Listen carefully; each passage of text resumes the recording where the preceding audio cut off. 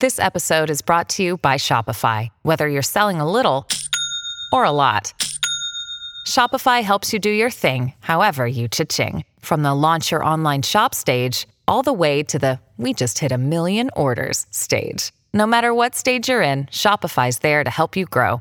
Sign up for a $1 per month trial period at shopify.com/special offer, all lowercase. That's shopify.com/special offer.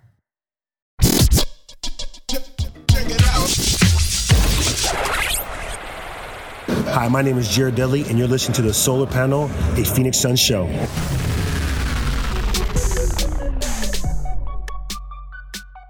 My name is Tim Tompkins. We have Greg Esposito and Dave King on the episode today, as always. So we are coming up on a quicker than normal trade deadline. This one falling on February 7th, so we're a little bit more than a week away. Moved up a couple of weeks, and it's before the All-Star game now. But I wonder how these teams are adjusting, because we've seen in prior trade deadlines where you have so many trades, obviously, that happen right at the trade deadline, but it also happens right after All-Star break. And the reason why that's important is because you have all these executives all hanging out at the All-Star game, All-Star week, where a lot of the discussion about trades happens. And I wonder how much this affects specifically the Suns in this scenario, because James Jones does not have a relationship with a lot of these other GMs that other GMs do, because they've been, in the game for so long, and stuff like that. Those situations that he can't really get into might make a difference. Well, let's be frank. One weekend hanging around other GMs and executives wasn't going to change that. I mean, it's easier because he doesn't have to track down phone numbers he didn't necessarily have. But I don't think it was going to make a big difference in terms of what James Jones is going to be able to accomplish at the deadline. It could affect other deals, though, because you're right. There's a lot of discussions that happen at those at the deadline for at All-Star weekend in the past that happened face to face. But it'll be interesting to see how much action there actually is this trade deadline with those factors. Like I don't know. Correct me if I'm wrong, but can Kelly Oubre even be dealt, because it's not a long enough time? He can be dealt by himself. Yeah, so it even impacts that kind of from stuff, the Suns. I mean, he cannot be aggregated with any other Phoenix Suns. Yeah, I mean, because that impacts now those December 15 guys. It changes the dynamic of things, basically, but I don't know that it'll change the amount. Yeah, at this point, pretty much any player, with a couple of exceptions, can be traded right now, but a lot of them cannot be aggregated. Anyone who is traded mid-season cannot be aggregated together. However, you could send Kelly Oubre to a team with a very small trade exception, because his current salary is only around $3 million, I think. And all you need is a team to absorb him into that as part of a larger trade that works separately with the money and all that, and it could be executed as multiple transactions, but still be a larger trade. So it is possible to trade Oubre to another team with a group of other Phoenix Suns, but the trades would have to work independently of each other with the salary cap. I do find it a little bit interesting. So kind of, so we'll see teams that you'll notice like a team trading with another team fairly often when a lot of trades go down. And that is because those relationships matter. People know each other, and this is a human business. It's not just pulling out the NBA trade machine and making things work. So far, we've seen James Jones execute one trade, and that was with the Wizards. And so looking at like players on the Wizards and thinking about guys that might be available, you might have like Thomas Satoransky, but I'm not sure if you guys know necessarily what other teams James Jones might have a relationship with. The Miami Heat, that could be another one. The Lakers, he knows a big name over there that basically runs things. So let's be fair too. James Jones has executed 2 trades. He just got the first one wrong. So right. Oh my gosh. All right. You just don't know. See, here's the thing: is there's 14 teams in the West who don't want to sell. Okay, so the dynamic here is all weird. James Jones probably is not interested in more first-round draft picks. He hasn't hired any scouts or anything like that. And he has said, while he's said that it's going to be difficult to upgrade long-term via trade, he's more interested in free agency where he just has to deal with players because he's got much more of a relationship with players than he does with GMs. So, and now he's saying trades are difficult and he hasn't hired anybody to scout college. So it kind of looks like if they do anything, in my opinion, there's going to make more room for the summer for free agency. So TJ Warren has multiple years left on his contract at around $11 million per year. If the Suns do make a trade, I wouldn't be surprised if it's for an expiring contract, which just makes the rest of this season even that much more unbearable because they're going to be acquiring yet another player who's just going to be a free agent and leave the team. There's a weird competing dynamic here, though. Woj reported earlier this week that the Suns are a seller, right? And when you're a seller, you usually think, okay, well, they're doing it because they want to tank. Because he mentioned, a few of the other bottom feeders in the league were also sellers to try to improve that draft stock. But then we hear, well, the Suns don't have college scouts, so they don't really care about this draft. So why would you then be trying to lose more? Like, it's just, there's so many I don't know that they're factors. intentionally right. I don't know that they're intentionally going to try to lose more. I mean, it's hard to lose any more than you currently have. The Suns are in their worst 365-day stretch of their lives as a franchise. So they're not trying to lose more games. I think they are ready to move on from TJ Warren. We've gotten indicators from several different places. Greg, you want to talk about what you may have heard on this? I don't know if I'm breaking it. There was a report, I believe it was on your site, Dave, on Bright Side of the Sun, that Evan Sidery had mentioned that Robert Sarver had requested, demanded, however you want to say it, that TJ Warren be moved in the offseason. I actually looked into it further and have confirmation that in fact is true, that Robert Sarver basically demanded that TJ Warren be moved and his long-term contract be moved in this past offseason. So if you put the dots together, Suns are sellers, according to Woj. Sarver had pushed for TJ Warren to be traded this past offseason. He's the likely target, I'm guessing, to get moved because also he's probably the only piece of value that the Suns have at this point that you can move and clear space. So there you go. That's what I know from sources that I've confirmed with that were close to the situation. So they were supposed to trade him last summer and never did.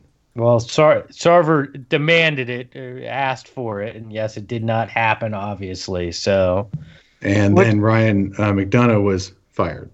Yes, and I'm not saying that's the reason. I'm sure there was a multiple reasons why it happened, but I'm sure that did not help. Oh, yeah, the list of reasons Ryan McDonough was fired probably resembles the nice and naughty lists from Santa Claus. Just unroll the entire parchment, just whoosh. Yeah, that could just be one of them, though. The other part is Sarver's irrational too. So yeah, it could have been he could have looked at him funny that day. That could have been why too. So, but this was probably part of it. If he had a direct order to move TJ and it didn't happen, which is interesting because right now TJ Warren sprained ankle, sidelined through the All-Star break or through the trade deadline, I should say. I don't think it'll stop anything. No, that's not what I'm implying. I'm implying that the Suns might intentionally be sitting him with that sprained ankle, knowing that he's on the trading block, so nothing further happens and devalues the stock. I mean, we're talking about a guy that scores 18 points a game. He's been very efficient from the field this year, shooting 43% from 3-point, 31 minutes a game. I mean, he's been, he's solid, and a lot of teams can use a scorer right now. Based on the history of relationships that the Suns front office, from Ryan McDonough in the past to Robert Sarver a lot, that relationships with players sour, and then they start playing poorly, and then they start acting like they're in a bad mood all the time. Then all of a sudden they're gone.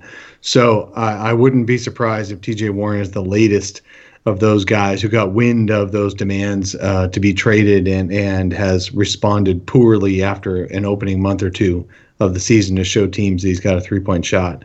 So, yeah, I wouldn't be surprised if he's being sat through the trade deadline at this point. There's only a week and a half left.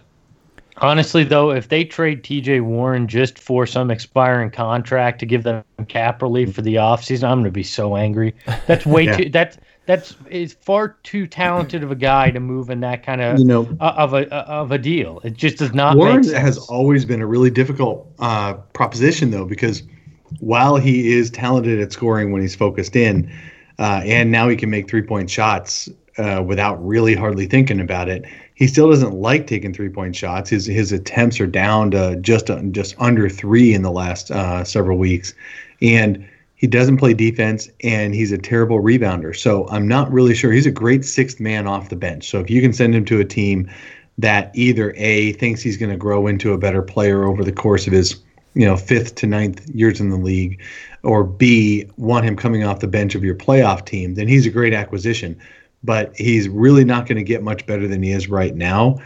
Although I did say that last year, and he added a 3-point shot. So who knows what's going to happen there, but I think he's got a lower value across the league than Suns fans want him to have. Yeah, but it's still more than, hey, take this guy that we have no intention of keeping so you can have more cap space to get people who aren't going to come here anyways this summer. Well, we don't know that people won't come here. I think that's what James Jones is putting in his back pocket, is that he's telling himself, if not everybody else around him, that your best bet's going to be free agency, because then all you have to do is deal with players, and James knows how to talk to players. Yeah, but let's look. I mean, I get it. It wasn't James Jones running the show, but look at the last 5-6 off seasons, and the reality of things is Phoenix is not a destination, and hell, it hasn't traditionally been. If you look at what are the biggest free agents to ever sign here? Steve Nash, who had been here previously. Goran Dragic, who had been here previously. Danny Manning, who came here on a wink deal back in the day, knowing he was going to get taken care of, and Tom Chambers. Those are the biggest free agents that you've ever attracted to Phoenix. One a decade. Yeah, it's not a huge list, so I don't have a whole lot of faith that James Jones, even with a mountain of cash, is going to be able to attract anybody of any real substance here. Oh, yeah. I don't disagree with you at all. I'm just telling you what I think I'm piecing together from messages from the front office. So they're sellers, which means they're not going to add a major piece, which means that draft pick is not going anywhere. But they don't want to draft anybody. Like, the whole thing is just weird. Well, I think they wouldn't mind being swappers. I think the Suns would rather be able to pick up a guy they'd love to keep past this year in exchange for TJ Warren, who they don't want to keep past this year anymore. I think they'd rather that, but I don't know that James Jones loves the negotiating with other GMs part of the job. And so maybe Trevor Buckstein will do all that negotiating, and James will just be part of the advisory panel. I don't know what kind of relationships that Trevor Buckstein has developed, but he has been one talking on the phones for years with other teams. Although if you look at the Suns' trade history, it hasn't been awesome.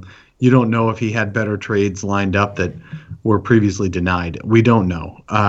But I don't think James really loves negotiating with these other GMs. So I think it's going to be, he would love to add a long-term piece, but I think he's going to settle for having more room in free agency. That's just my guess as an observer. Well, Trevor built a great relationship with me, so if he wants some of the stuff I have in this room, I'm willing to deal it for TJ Warren. So at least we know where there's one relationship. Yeah, yours is not the kind of relationship our GM needs to have. No, I don't. This is going to be a very weird deadline. Very much like this has been a very weird season. Here's the thing: it could be. It obviously is very weird. It's very unconventional.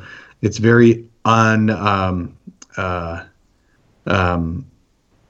traditional, unqualified. We have a bunch of unqualified people in positions that probably shouldn't be the ones doing the negotiating. It doesn't mean the Suns won't end up with something good. It just means it's much more unlikely. What is working in the Suns' favor is that there's a lot of buyers right now. I mean, if you look at the standings in the West, The 9th, 10th, 11th seed are only 3 games out of the playoffs. If you look in the East, same as well. 9th, 10th, and 11th are 2 to 3 games out of the playoffs. And there's not a lot of sellers. So really, this is the time to be a seller, if there has ever been a time to be a seller. And it is not the time to be a buyer, which does kind of work out in the Suns' favor. Yeah, true. And I think they need... Whoever negotiated this new arena deal is the one that they should have negotiating trades, because they got a pretty damn good deal there. So get Jason Rowley on that phone. Those part of the front office should be doing the deals. But you're right. I mean, if there ever was a time, it's when you have this many teams that still think they have a shot at the playoffs and are looking for that piece to just get them over the hump. And I'm sure TJ Warren looks quite attractive in that spot for some of these teams that need scoring off the bench. So we'll see. I yet again, I don't have a whole lot of faith that this is going to go the right direction. So we're going to go ahead and take a break. But before we do, Mr. Dave King, who do we have coming up on the show? We have a really good interview coming up with Dwayne Rankin, who works for the Arizona Republic and writes online at azcentral.com. He was there during all the scuffles and arguments and fun long showers. He wasn't in the showers with the players, but they were waiting outside the locker room on Friday night. And so he can give us his firsthand observer insight into what's going on with the Phoenix Suns lately. That's coming up next. Well, first off, I want to thank a listener for supporting the show. If you are watching on YouTube right now, or if you are listening wherever you listen to podcasts and you open up the show notes below, you will see a little button that says support the podcast. So I want to go ahead and thank Jake Brogner, longtime listener of the podcast, for supporting us. We really do appreciate you, Jake. Hey, can I thank another listener? Yeah. We got a great note from Vince. I think we joked around about this, that a listener didn't want to go through the electronic method to donate to the show. So Vince actually sent me cold hard cash in the mail and a nice note that said, hopefully with the other solar panel listeners' contributions, things will add up. You are talented guys and may even move on to the big time.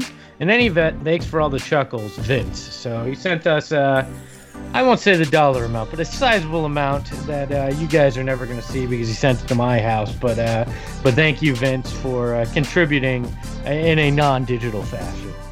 Yeah, thank you very much, Vince. We do appreciate you. And if you do want to support for $1 a month, just open up the show notes and click on the Become a Supporter button. We really do appreciate it. If you do decide to go ahead and do the $10 option, I will personally send you some Suns swag.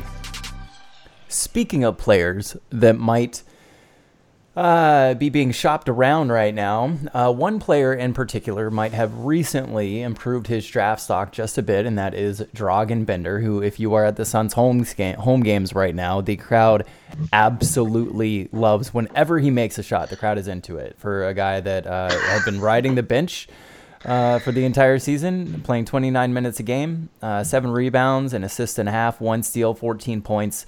We're grading on a curve, but Bender has been okay. And I do wonder if he was able to improve his trade stock at all.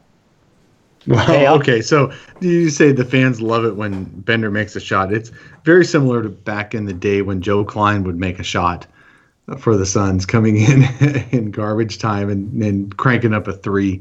So let's put the cheers for Dragan Bender into context. Hey, I've returned to Bender Island. I'd like to thank friend of the show, Rhett Reese, for keeping my cabana warm and well stocked. I've enjoyed watching this guy actually show some signs of life. He's rebounding all right. He's been aggressive on offense, which we haven't seen before. I mean, we were all at the game on Wednesday, and there were a few plays where he decided, or Tuesday, excuse me, correct, where he decided he wasn't going to actually shoot the three. He was going to drive in, and he took it to the rack hard. We have not seen that from Dragan. So, yes, the bar is very low. We're no longer looking at this guy. I think you brought this up, Dave, as a guy who was the former number 4 pick. We're looking at a guy trying to fight for his NBA life, and we all like to see see a guy actually be able to keep his livelihood. So has he improved I his don't personally. trade I stock? don't think he's improved his draft stock or his trade stock. Excuse me. This past week, but he certainly has shown signs of life. People can see that he's at least the guy who played last year, if not a little bit more, with a little bit of aggressiveness. If you put him into a situation where he touches the ball more often than 3 or 4 times a game behind the arc, so that part is true for sure. He made me think a lot of Alex Len this past week because he's with the Suns being out both Ayton and Rashawn Holmes. Dragan-Bender's gotten the bulk of the minutes at center, and I just saw a lot of Alex Len in there, and to me that is not much of a compliment. Does that mean he's going to go on as a free agent next year and actually play decent somewhere else? Like, is that what we're expecting? Like, I don't know. I don't know that Alex Len is playing any more decent for Atlanta than he was for the Suns. That's true. Dragan-Bender is not a piece that people are clamoring to trade for now. He also might not be totally out of the league, which is your point. Yeah, I think that's probable. Is he worth? Could the Suns at this point get a second round pick or two out of Dragan-Bender? They don't want second round picks, so no, they don't. They don't want draft picks. Welcome to the quandary that is the James Jones era. Yeah. Hey, maybe you could trade Dragan-Bender for Thon McCour. I'd trade problems like that for each other and see if it leads to anything. Why not? But to me, I'd rather have Dragan-Bender back at $4 million than Rashawn Holmes back at $10 million next year. Since I've seen some signs of life, but that's just me. Oh, what?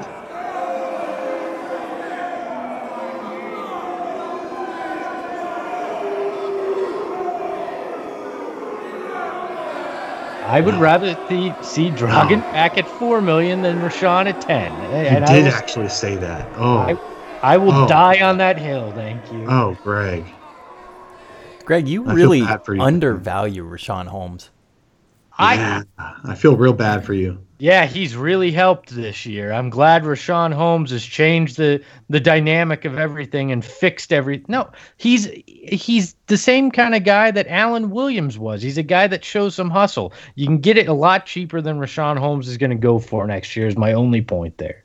All right, fans, in the comments section under this post, when I put it on Brightside, you got to tell us what you think. Do you think Dragan-Bender is more worth having next year than Rashawn Holmes? At the price point. Make that clear. If they get the same money, of course I'd want Rashawn Holmes over them. Really, what does an extra $6 million do? Well, apparently James Jones has these big plans, so that extra $6 million should do a lot because he knows people and he's got relationships, so he can convince big names to come to Phoenix. So I'm not even going to argue this point. This is ridiculous. It has been, at least to me, really noticeable how visibly frustrated Devin Booker is on the court right now. Oh, what? Trying to fight somebody made that pretty clear to you there? No, just his overall demeanor when he's throwing passes and they aren't being caught or whatever the case might be. Whenever he looks frustrated right now. He looks like a guy that needs a damn vacation because he wants to win games. He's tired of just putting up points and dishing assists and not getting anything. To me, that's part good sign, part bad sign. I mean, you can't just start becoming a me first sniper because then all you're doing is proving all of your haters wrong. The people who you're skeptics. I don't want to use haters because I hate that word. So you're a hater of haters. I'm a hater of hate. All right, good job. But anyway, I don't want him to end up spending this season proving all of his skeptics wrong or right. Right. To me, how much of this is the pressure of that new contract? Because now he went from a guy who was overachieving on expectations of where he was drafted and what people thought of him coming into the league. They thought he was just a 3-point shooter, didn't expect what he became, but now he's expected to be a star because he's been paid as a franchise star. And I wonder if some of the pressure of that is also getting to him on top of the fact that they're losing, because now when they lose and he's being paid as a star, it is more of a reflection on him. And I think that's getting to him as well. That could be, but it's also getting to us too as fans. He's no longer that cute little surprise draft pick who turned out to be better than his draft stock. Now he's this max player that has to carry the Suns to some wins. And yeah, so it's pressure on the fans not seeing him as an underdog anymore, and it's pressure on him having to prove his value. But I look at it, why do we expect any different results? This roster is not significantly better than the roster we saw last year. This roster has more potential in talent than last year's, but not as good of execution. I mean, when Kelly Oubre is one of your oldest players in your rotation, and Kelly Oubre is only 23 years old, that is not a good sign for your winnability in games. Well, especially if you're now looking at trading TJ Warren, who's probably the most experienced guy that gets minutes on this team now outside of Jamal Crawford. So I don't know why we expect more out of Devin Booker in a situation that isn't any more palatable than last year. DeAndre Ayton. I get Ayton's here and Mikal Bridges, and that's more talent, but they're also younger and guys who have to learn this league. So this year, without a point guard, without additional experience, I don't know why even us who were being optimistic expected any more out of this. And I get Booker's frustrations. I get everybody's frustrations. Losing sucks, and this whole thing has sucked. But really, the dysfunction is what's the most frustrating. I don't think that the results are what's frustrating me the most. And why? Hold on, I'm going to go on a rant here. Why did you weren't people, already? Well, no, this is going to be a real rant. So, why were people so pissed off about Devin Booker's actions on Tuesday? Right? I just don't get it. To me, I was like, yeah, let's show some fire. Let's show some literal fight here. I get it. He lost his cool, but to me, that says the guy still cares. You know how easy it would be to not give a damn in this situation anymore and just pack it in for knowing that this is going to be another completely lost season. And he showed a pulse. And when you look at the Suns' history, think about some of the most celebrated guys in Suns history. Raja Bell is known for fighting Kobe Bryant, and people celebrate him. Charles Barkley is one of the most popular Suns ever, and the guy was known for being an instigator and causing issues on and off the court. And the 92-93 Suns, the favorite Suns of all time, right? Got in a giant brawl at then America West Arena with the New York Knicks around the same time of year as Devin Booker just got in a fight. So why the hell do we care that Devin Booker did that? People are acting as if it's some because he's doing it for the crappiest team in the league as opposed to a winning team. I get it, but why is that some smudge on his character? And people are like, oh, no, is this the guy that can really lead? A leader doesn't do this. No, leaders do this. People get in fights. I mean, Shaq and Barkley got in a fight, for God's sake, at one point during games. Let's not act like this is some awful detrimental thing to Devin Booker's career. I just thought he should have tried to fight somebody different. I mean, Devin Booker versus Jang. They didn't end up fighting. All the reports are, security took care of it. But Devin Booker should not be fighting Jang. I mean, out of all the players to fight, Jang is not the one I think is going to turn out very well for Devin Booker. Oh, who do you want him to fight? His buddy Karl Anthony Towns? I think that would have been a little bit more interesting. I mean, just on a matchup level, like Jang. I don't know if you guys have seen Jang. I wouldn't want to fight Jang. I wouldn't want to fight any NBA player, but Jang's one of those guys that you just look at and you're like, nah, bro, not doing it. Oh, what? You want to fight somebody his size? Derrick Rose was his size. That's a guy I'm not messing with. I'm not messing with the Chicago native like Derrick Rose. Like I'm not. Whatever. I get it. Where's Tyus Jones? I mean, let's get somebody on that. Fight Jamal Crawford. That guy seems nice. Like he'd be like, dude, let's just talk this out. Hey, man, no need for fisticuffs.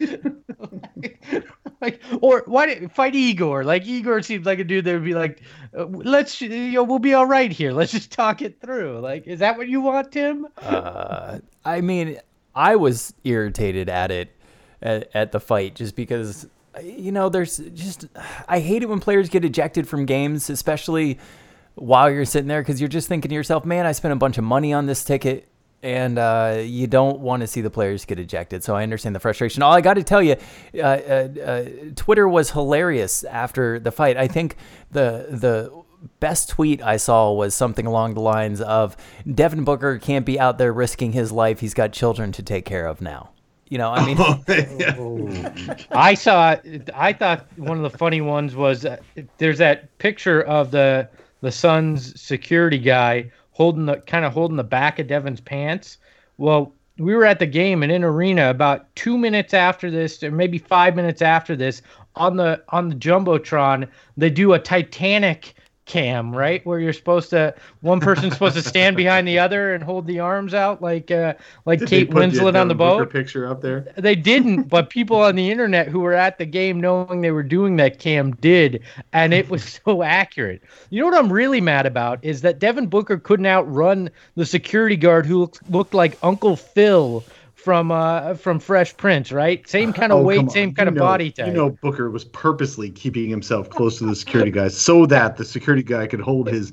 It's like, it's that old, come on, Abby, come at me, hold me back. Nah, see, if Devin were smart, what he would have done was outrun him through the tunnel and then stop once he got in there, if that was what he was trying to do. Because then everybody would have thought he was fighting the guy, and none of us would have seen him almost get depantsed we just need to give the security guy some credit for having quick hands. Well, he's the Jared Dudley of security guards. He has athletic hands in the security team. You guys, you see the report that the Suns are going to sit down with Terry Rozier this offseason? Yeah. They're going to sit down with Terry Rozier? Sure, because Terry Rozier is a free agent. Exactly. James Jones is going to be like, yeah, I'm good with players. Why don't we sit down and talk, even though you're restricted, and I'm not going to get you anyways. So, like, what? That report boggled my mind. Yes, Terry Rozier and the Suns are going to sit down after the season. If you're Boston, aren't you a little pissed off that Terry Rozier's already making dinner plans for when your season's over? Like, you're trying to win a championship, and this guy's worrying about eating with James Jones. Like, that would piss me off a little bit. Well, I mean, chances are they aren't going to be able to keep him. I think that he wants to be a starting point guard, and the Celtics have somebody called Kyrie Irving at the point. Well, and they also re-signed Marcus Smart, too, already. So they probably are not going to keep Terry Rozier this offseason. Is he the answer, though? No. Like, seriously, I don't think he is. No. That would be the most Suns move, is to get a guy that really isn't the answer at all and make him spend all the money. Right. Mm-hmm. Yeah. You're listening to the Solar Panel with Greg Esposito, Tim Tompkins, and Dave King. Now back to the show. You guys want to do solar opposites before we get to this interview? Yes, let's do one round of solar opposites. Yep. I will be the ringmaster here, and we're going to go Tim against Greg. So the question on the table is, given the Suns' problems at point guard, problems at playmaking, and the fact that Devin Booker is tired of being the primary playmaker, at least recently, because his assists per game have gone way down, and he's just taking shots now, should the Suns try Josh Jackson long-term for an extended stint as the primary playmaker on the team? Josh Jackson, go Tim. Yes. I mean, at this point, Josh Jackson is a player who his one tangible quality coming out of the draft was his ability to pass. And it was the reason why the Suns, as well as the fans, were so excited about Josh Jackson. Right now, he has a 16% assist percentage, putting him in the 87th percentile. I'm not saying that it's going to be the winner. I'm just saying that the Suns are such complete trash right now that you might as well throw mud against the wall and see if it sticks. And if it works, and it works. And if it doesn't, it doesn't. It's not like the Suns are winning any games anyway. They're already in the race for Zion Williamson. I mean, we saw it in Miami right now with Justice Winslow. He really excelled in that role. And Josh Jackson, you might as well try it. I mean, otherwise we're running D'Anthony Melton out there. We have Jamal Crawford, who's running points for large stretches. We're already seeing Josh Jackson bring up the ball. What can it hurt? All right, Greg, you have 1 minute to rebut everything that Tim just said. Ready? Go. Tim, that brown stuff that you're throwing at the wall isn't mud. It's shit, all right? Because this is not a guy you want running your point. Right now, he's averaging 2.2 assists and 2.3 turnovers a game, right? The only pass we've seen him be able to truly throw is a lob pass, and right now without Ayton even there, it's not going to be a valuable pass because there's nobody that's going to be able to finish a lob. The last thing I want to see is Josh Jackson with the ball in his hands even more, because the man, since his rookie season and through summer leagues, has not been able to make the right decision when he has the ball. He either chucks up a shot, drives wildly to the hoop, or throws a lob. Those are the three options, and I don't need to see any more of it than we are already seeing on the court when it comes to Josh Jackson. I get it. They don't have a point guard, and trying things is an option right now, but this is not the right option, and I don't think it'll help the development of Josh Jackson in the long run because he has not proven that he has the basketball IQ to do it. All right. So that was your 1 minute rebuttal, Greg. Good job. Tim, now you get to have one more reply for 30 seconds. Do you want to engage in that, Tim? Yeah, I'll do it. All right, ready, set, go. I mean, while I completely agree that his assist-to-turnover ratio isn't exactly the best, I mean, at this point, we're also talking about trying to salvage a really high lottery pick in Josh Jackson, and you might as well give him the opportunity to see if it shines. I mean, that's it, is you might as well give it the opportunity and see if it works. All right. Greg, you get one more 30-second piece, and then I'm going to have to call out who wins. Ready? Go. So you want to try to salvage him by putting him in a bad position that isn't going to help him and maybe even more detrimental to him because he's going to make worse decisions. You want to talk about D'Anthony Melton. He has 3.3 assists a game and 1.7 turnovers. It would be a worse situation to put Josh Jackson in a point than letting D'Anthony Melton try to figure it out himself. All right. Okay, so here's my overall take on this. I think personally, well, no, I'm not even going to give my take because I am not in this debate. So I'm just going to say who I think made the strongest argument. So Tim is talking about Josh Jackson, why not, basically, and what could possibly go wrong. And Greg's like, everything could possibly go wrong. Tim's saying that this stint might actually save Josh Jackson's career, and Greg is saying this stint might actually ruin Josh Jackson's career. So now I got to make the call. I feel like Josh Jackson's career would not be impacted either way with a 3, 4, 5 week stint as the primary point guard. However, I think the Suns season might go in a really negative turn if Josh Jackson is the primary playmaker. I would be okay with it for a week or two, but that's about it. So who made the strongest argument? Tim, why not? What could go wrong? Greg, this could ruin everything horribly. I'm going to go with Greg's side on this one because I just don't see anything positive coming out of the Josh Jackson at point guard phase, except for Josh having more turnovers than assists and then telling us in the locker room that he had a great game. I guess the starting, I should have qualified it saying I don't think he should be the starting point guard. I'm more meant in those second units where you have Jamal Crawford running point. You know, those are the ones in which I'm like, why not try Josh Jackson instead of Jamal Crawford? Oh, okay. Well, if you're restricting your argument to he's better than Jamal Crawford as an option, I'm fine with that. I'm fine with that for a few weeks. But at that point, go ahead. But at that point, I was to say at that point, wouldn't you rather just see Elie Okobo get a chance than Josh Jackson? I mean, you drafted the kid, just give him the ball, let him go out there. Well, Elie Okobo for the next few weeks is the starting point guard. Because D'Anthony Melton was walking around in a boot with a cane on Friday night. Rashawn Holmes took him back into the locker room. It was interesting. So I do want to give Suns fans a tip before we go into this interview, because I realize we're a little bit behind on the interview, is that basically I ended up sitting third row when I was in Phoenix, right behind the Suns bench. And I did it for $60 total. Like, we're talking about seats that are worth a couple $100 probably.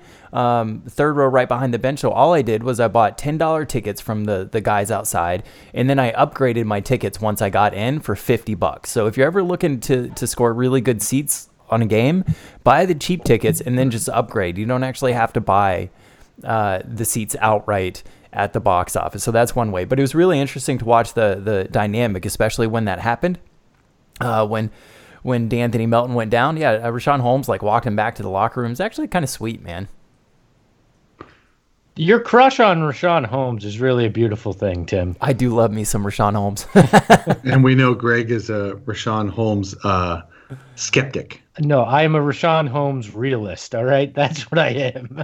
I like the effort he brings, but I'm a realist. What Greg is talking about is a replacement level. Rashawn Holmes, although he brings a lot of value to the table, is at the end of the day a replacement level player, right? Wait, crap! I made an analytics argument and didn't realize it. I retract my previous statement. What's his VORP, Greg?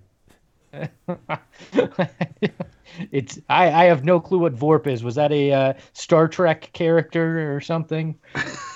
Value over replacement player. It's literally a stat. It's dead even. He's the same as any replacement. He's a zero. He is actually a 0.9.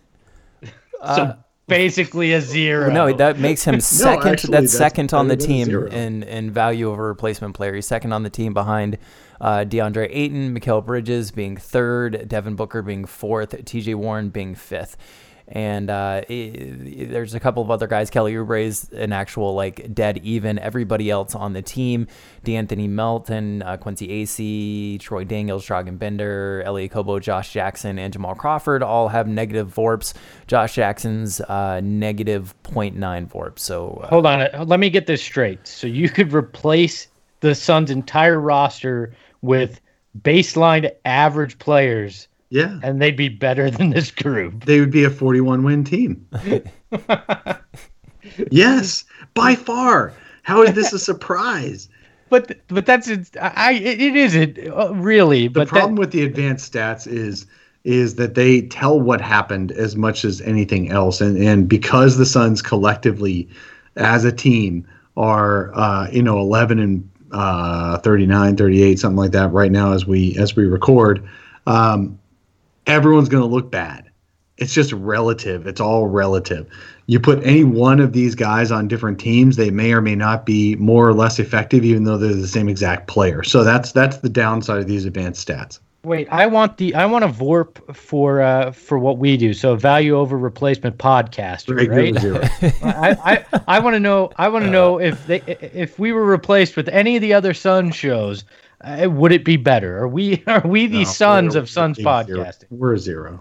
Basically, if you're looking at VORP, though, it's kind of interesting on the team is you have 6 players that are above average, above average replacement player, and everybody else isn't, which is basically true. I mean, the Suns have 5 or 6 good players, and everybody else on the team is pretty much trash.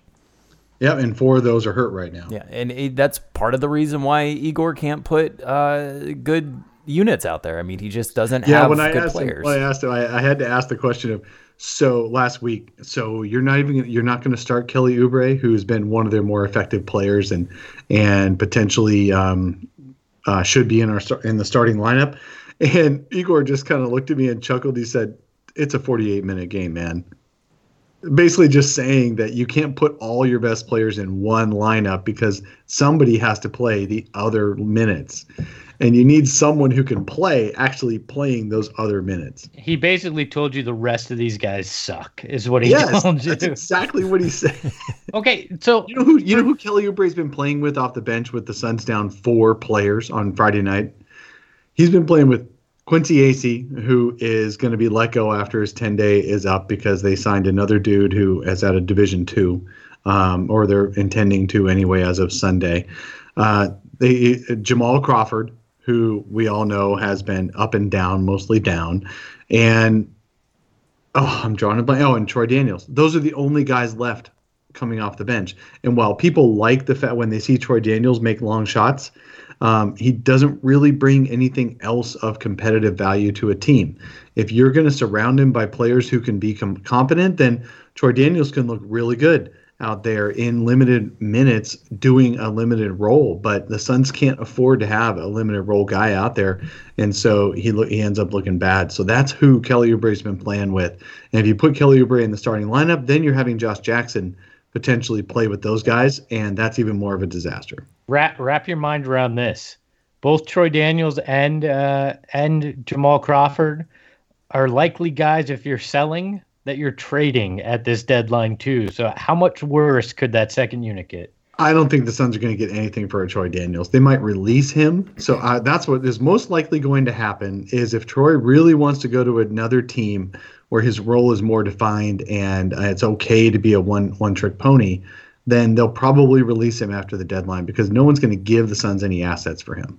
Also, money's got to match, and those guys don't make very much money. So Kelly Oubre is actually 4th on the team as far as minutes per game.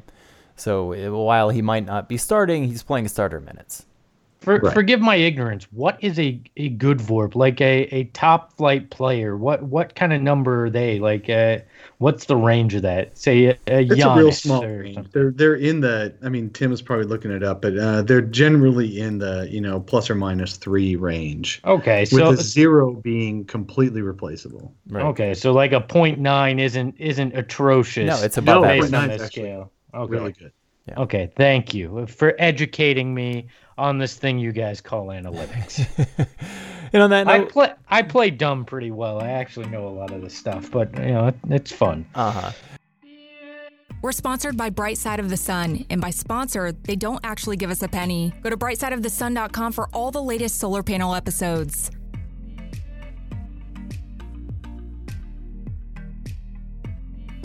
All right. For a special interview this week, we have Dwayne Rankin, who is the new beat reporter for the Arizona Republic and azcentral.com covering the Phoenix Suns.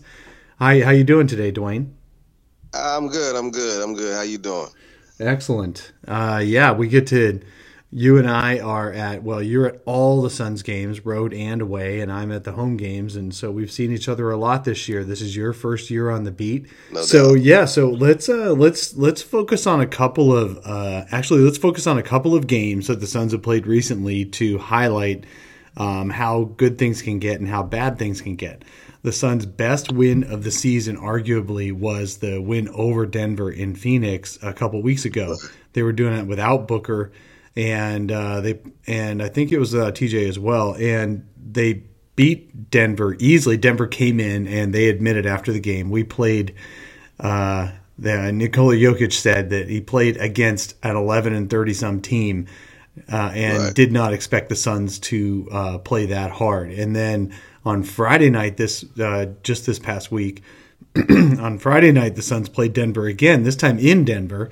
But they did have Booker back, although they were out 4 other guys in the rotation.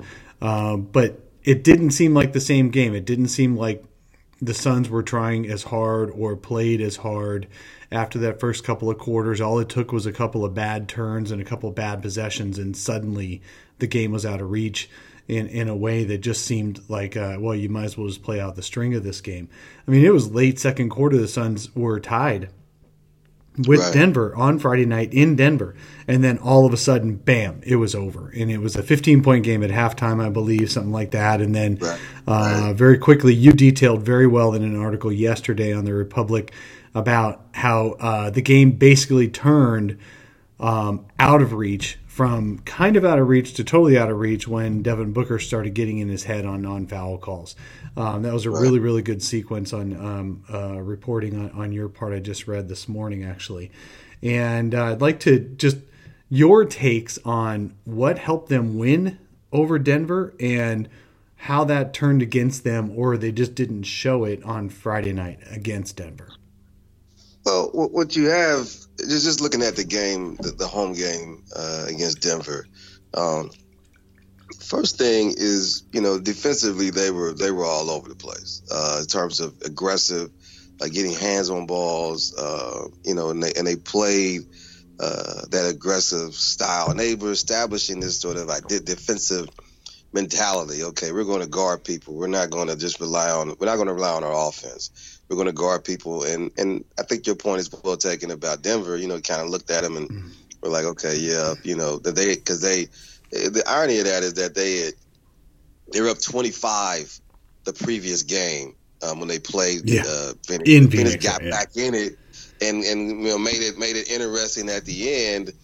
And then it was like, I remember Mike Malone went up to Igor and kind of like put his head on his chest like, whew, we could not have lost this game. So I thought after that, that Denver would be more locked in. But maybe they were thinking, what, remember we were up 25 and we just sort of we coasted to let them back in. And Phoenix didn't have Booker too. Yeah. Right, exactly. So they're looking at that and going, hey, this should be it should be an easier game. And then Phoenix just was dialed in defensively, and I think Ayton was running the floor and making Jokic work in that sense, and so you had a game where they were so defensive. I mean, if I'm recalling right, it was like they scored like 26 or 30 points off turnovers. I think it was 30 off of that. Yeah. Off that first time, and then 26 off of that second time. So correct. They're turning Denver over, and then scoring off of that. So that was the game in a nutshell. But then here, and it really helped that Denver didn't make their jumpers. So right when the Suns were doing well in that mid-December to early January run. They were leading the league in deflections, especially after adding Kelly Oubre to the rotation, but still not profiling great defensively because other teams were still making their open shots. So if the Suns didn't get a steal, the other team was getting an easy shot anyway. And what happened in that Denver win a couple weeks ago is Denver just didn't make their open shots or even slightly contested shots that night. So, and then couple that with Phoenix's long arms and active deflections and all that, and that's what made it a really good defensive game. Right, and then also, when you are engaged defensively, sometimes the open shot, they may be open, but they may feel a little stressed. True. Because you're not relaxed, and that was the one thing that the point was made about the previous game they had played against Denver was that guys were comfortable. I mean, Craig's pulling up, Beasley's pulling. I mean, it was like, first day in the gym.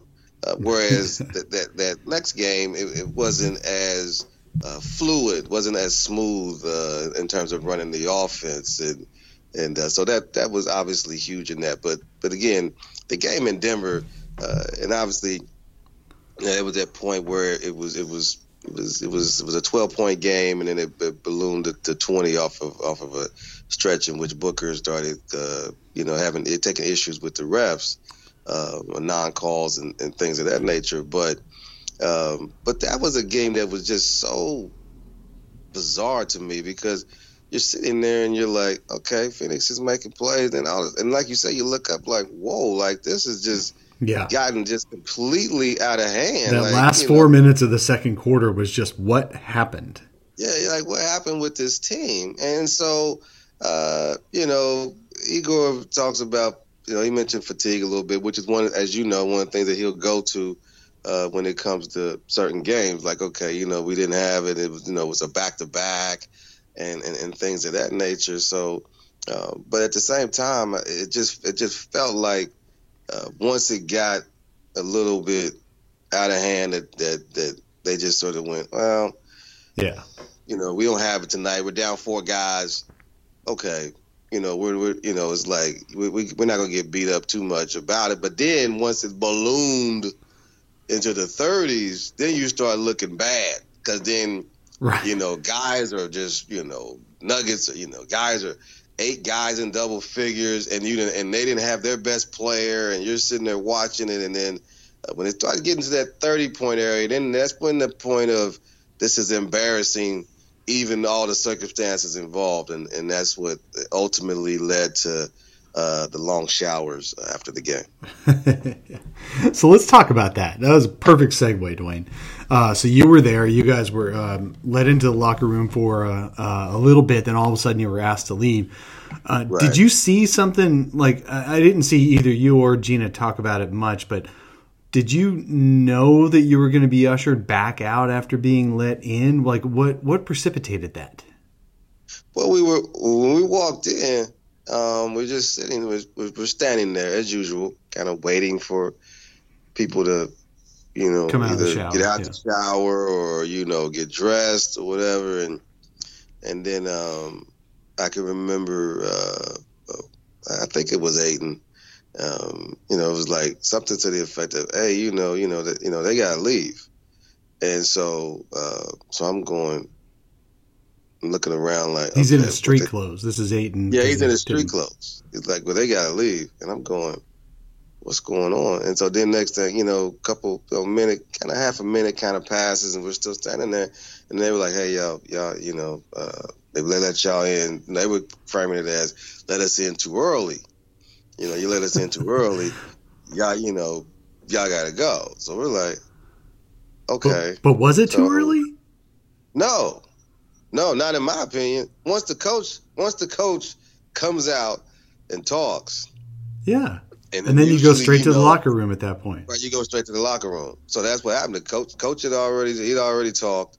So, now were we with him for like 10 minutes? No, it might have been 5-6 minutes if I'm not mistaken. But once that happened, and and they're not letting you in until the time is ready to let you in. And they know their job. Right. The security knows what's going on. They're not. Matter of fact, they're more likely to hold you out too long, longer than to just open the door and just let you in. So someone gave them the green light to open the door, but obviously there were some things and then you could sort of see Jamal, which I believe Jamal was probably one of the leaders in the conversation. You could see him kind of like a huddle type deal, like waving people, because I believe Warren had already left, because he usually leaves fairly early. I think he had already left, and then he came back in, and so then I'm like, okay, well, usually, so that was kind of an alert of, okay, well, maybe they need to have this or they're getting ready to talk or whatever. But did we think we were going to be out there 40 minutes, right. 40 some odd minutes? No. We it was like, you're sitting there. Just let a couple guys come out without a towel, get dressed, and then let you back in or something like that, right? You were thinking, right. This is a quickie. It was like, I'm thinking, all right, well, they just need to, But when Warren came back in, that gave me the light of, okay, they're getting ready to have a conversation. But I didn't know, like I said, it was going to last. I mean, Gina and I, and they had I think an AP person getting quotes for Denver for AP. And there was a blogger there too. He's the one who posted that video. Yeah, so it's like people are talking and all kind of story, we're reminiscing about stuff, and it's like, and you start looking at the clock, you're like, wait a minute, we're talking now, it's 20 minutes, and then people still talking about other stuff, and then you look up again. Okay, it's been 30, and you're like, all right, what's going on? So, now, you didn't hear any yelling, right? No, I didn't hear any yelling. Like, there was a month or two ago, right? Wasn't it Ayton? You guys walked in on Ayton and Booker jawing at each other? Yeah, that was after, and I already that was after the Portland game, when they had 9 points in the quarter. I think that was after that game, and after the first quarter, and so that was because because Booker didn't play, he was still out with the hamstring, right? He was still out with the hamstring, so Booker didn't play. So that's when we walked in on that. But it didn't have that kind of feel in the locker room, and we walked in. It wasn't like it was a tense feeling. But then like I said, you waiting and you're waiting and you're waiting, and And then finally, you know, they open the door and you're like, okay. So then you're seeing certain guys, you know, talking to each other, and then you see other guys, you know, that were, you know, dressed and ready to go, and so I think, you know, we'll see, we'll see how they come out today. But the way you saw it was like it was measured, like it was everybody wasn't all tense and emotional and stuff like that. It was just people were pretty much quiet after a conversation. Yeah. It was pretty, you know, it was pretty quiet, but it wasn't like it was, you know, like, you know, you're seeing Melton, and, you know, you look at the rookies, you know, it's like, you know, Melton is just kind of, you know, he was normally how he is, you know, he's smiling, right. You know. Smiling, just hanging out. Yeah, right. Yeah, he's just hanging, you know, he's like, well, you know, I got this boot, I can't really go nowhere, so I'm good. And, you know, whereas, you know, Oubre, you know, Oubre was dressed and out, you know, he was dressed and out, you know, he was, you know, and then AC was another one that just, you know, he was dressed and was ready to go. And then, you know, so you're looking to see who to talk to. And of course, you know, you talk to Booker, and that was the beginning of the shower narrative. Yeah. So did you guys get Jamal late or early in that? Like, was Booker first?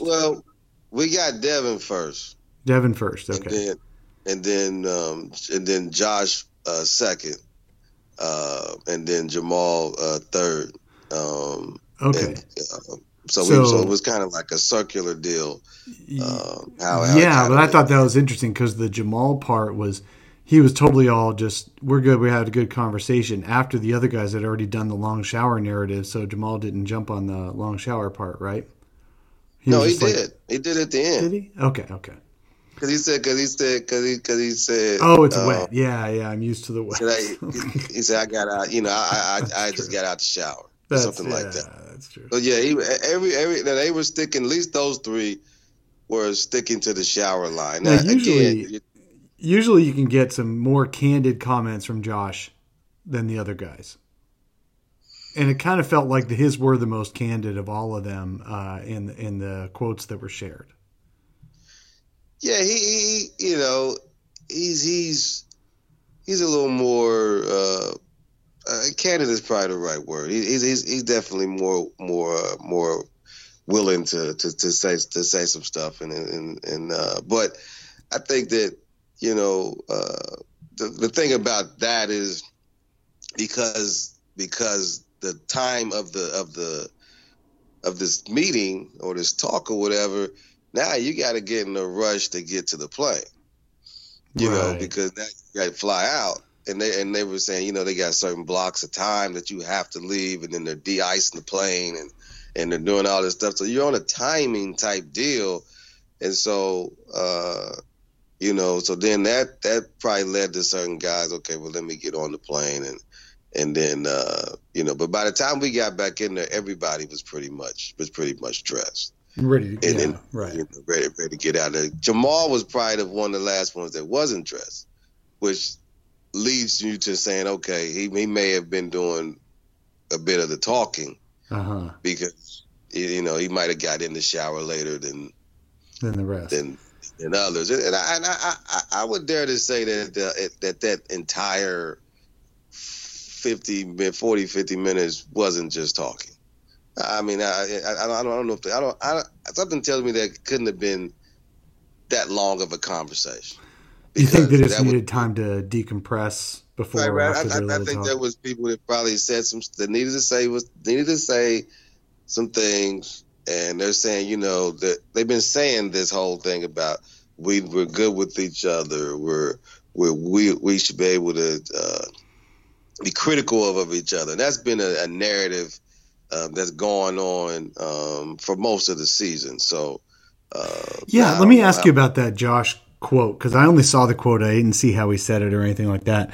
Was he saying that he can't believe it took this long, or was he just saying, look, it's fine, we just talk? Like, no, it was more of like, you know,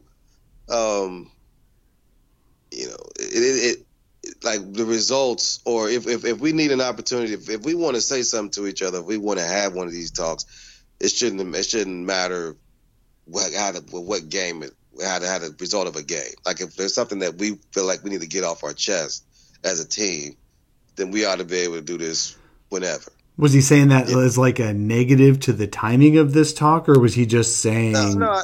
At least I didn't take it that way. I took it as that he was just saying that it shouldn't take, us losing, or it shouldn't take a certain thing for us. We should be able to do this no matter what. Yeah, like okay. whenever we're feeling as if we need to say something to each other, we ought to be able to do that because we should be comfortable. We're comfortable enough with each other.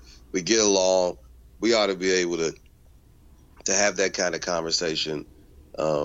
Regardless of whether it's after this type of game or after a close loss or whatever. Whenever we feel a need to address each other, we ought to do that. Hey, And Ayton has talked about that quite a bit, about how that he's okay with being told what he didn't do, right, or what he should do.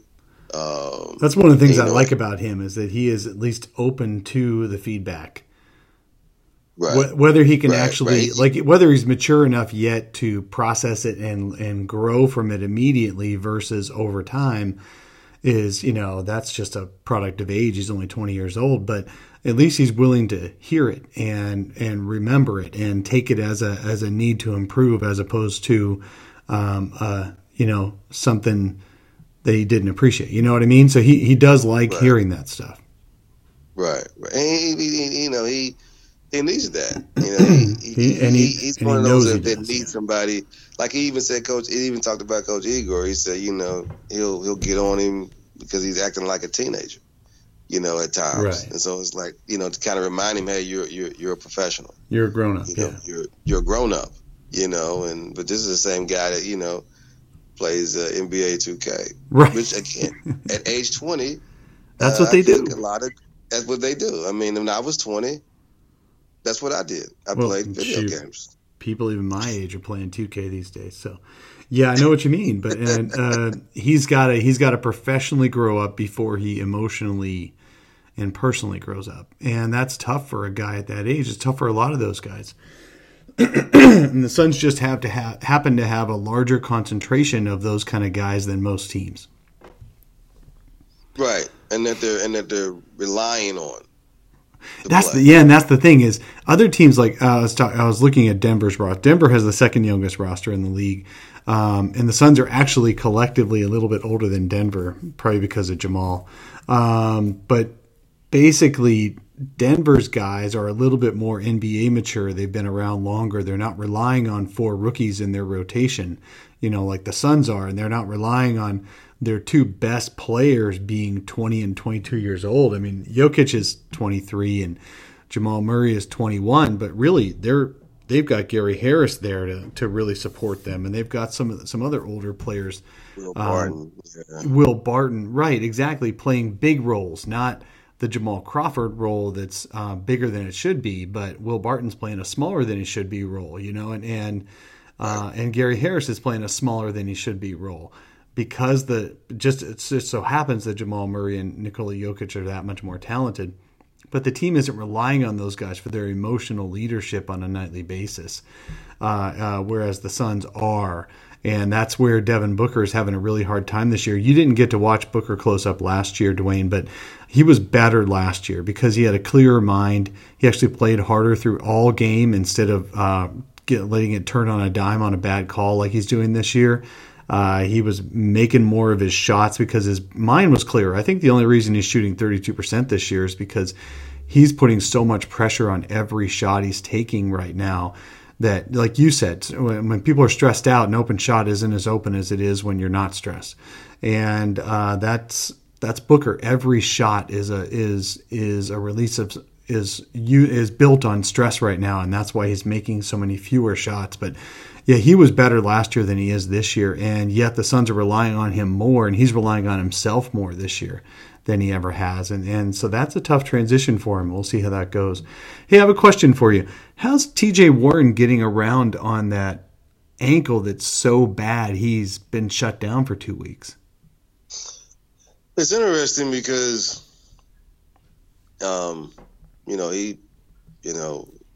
you rarely see him, now because of the injury. And I don't mean like rarely like he like vanished, but I just mean that, you don't. Yeah, low profile for guys who are injured.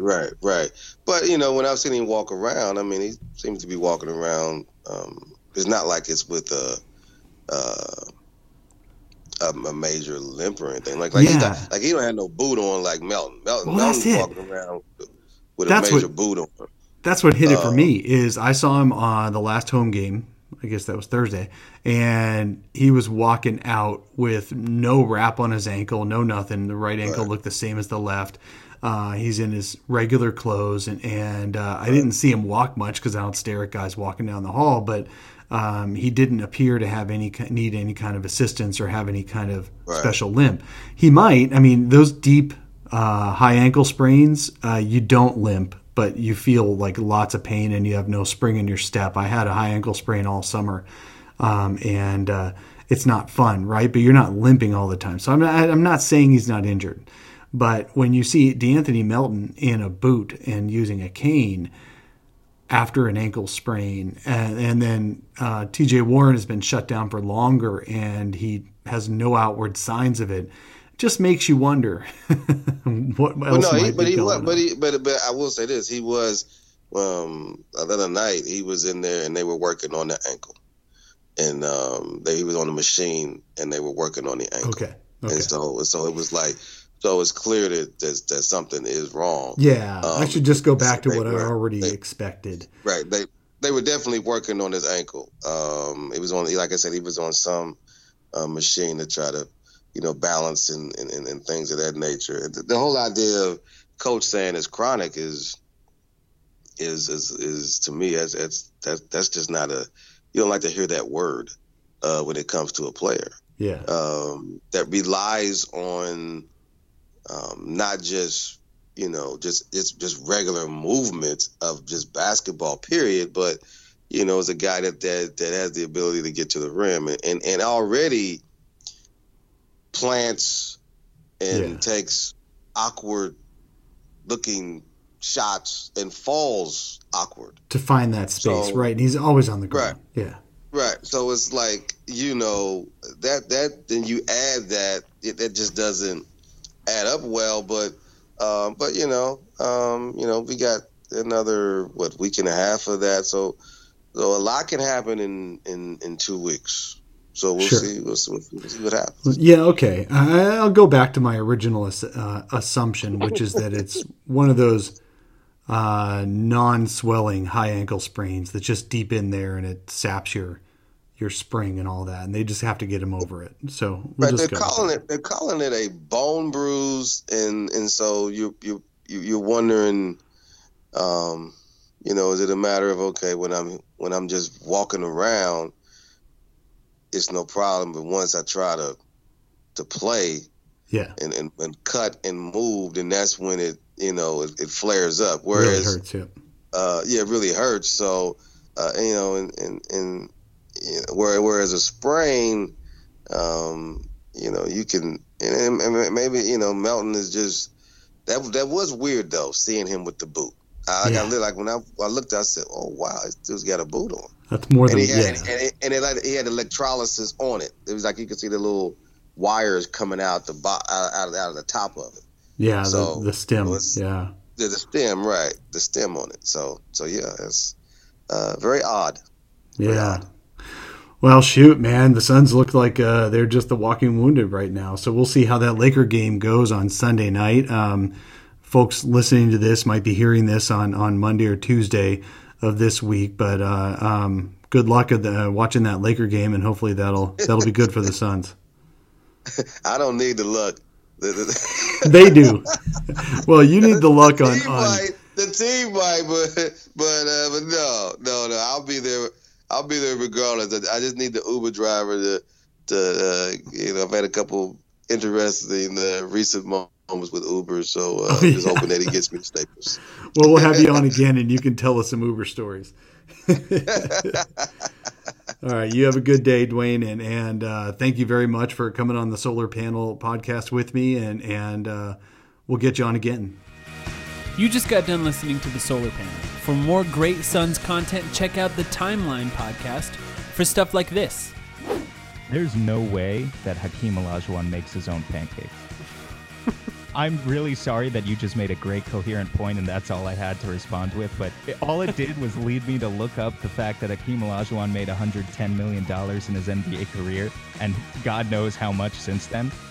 He easily has someone at his ranch to make his pancakes, right? That's The Timeline, a Phoenix Suns podcast on iTunes, Stitcher, and Google Play.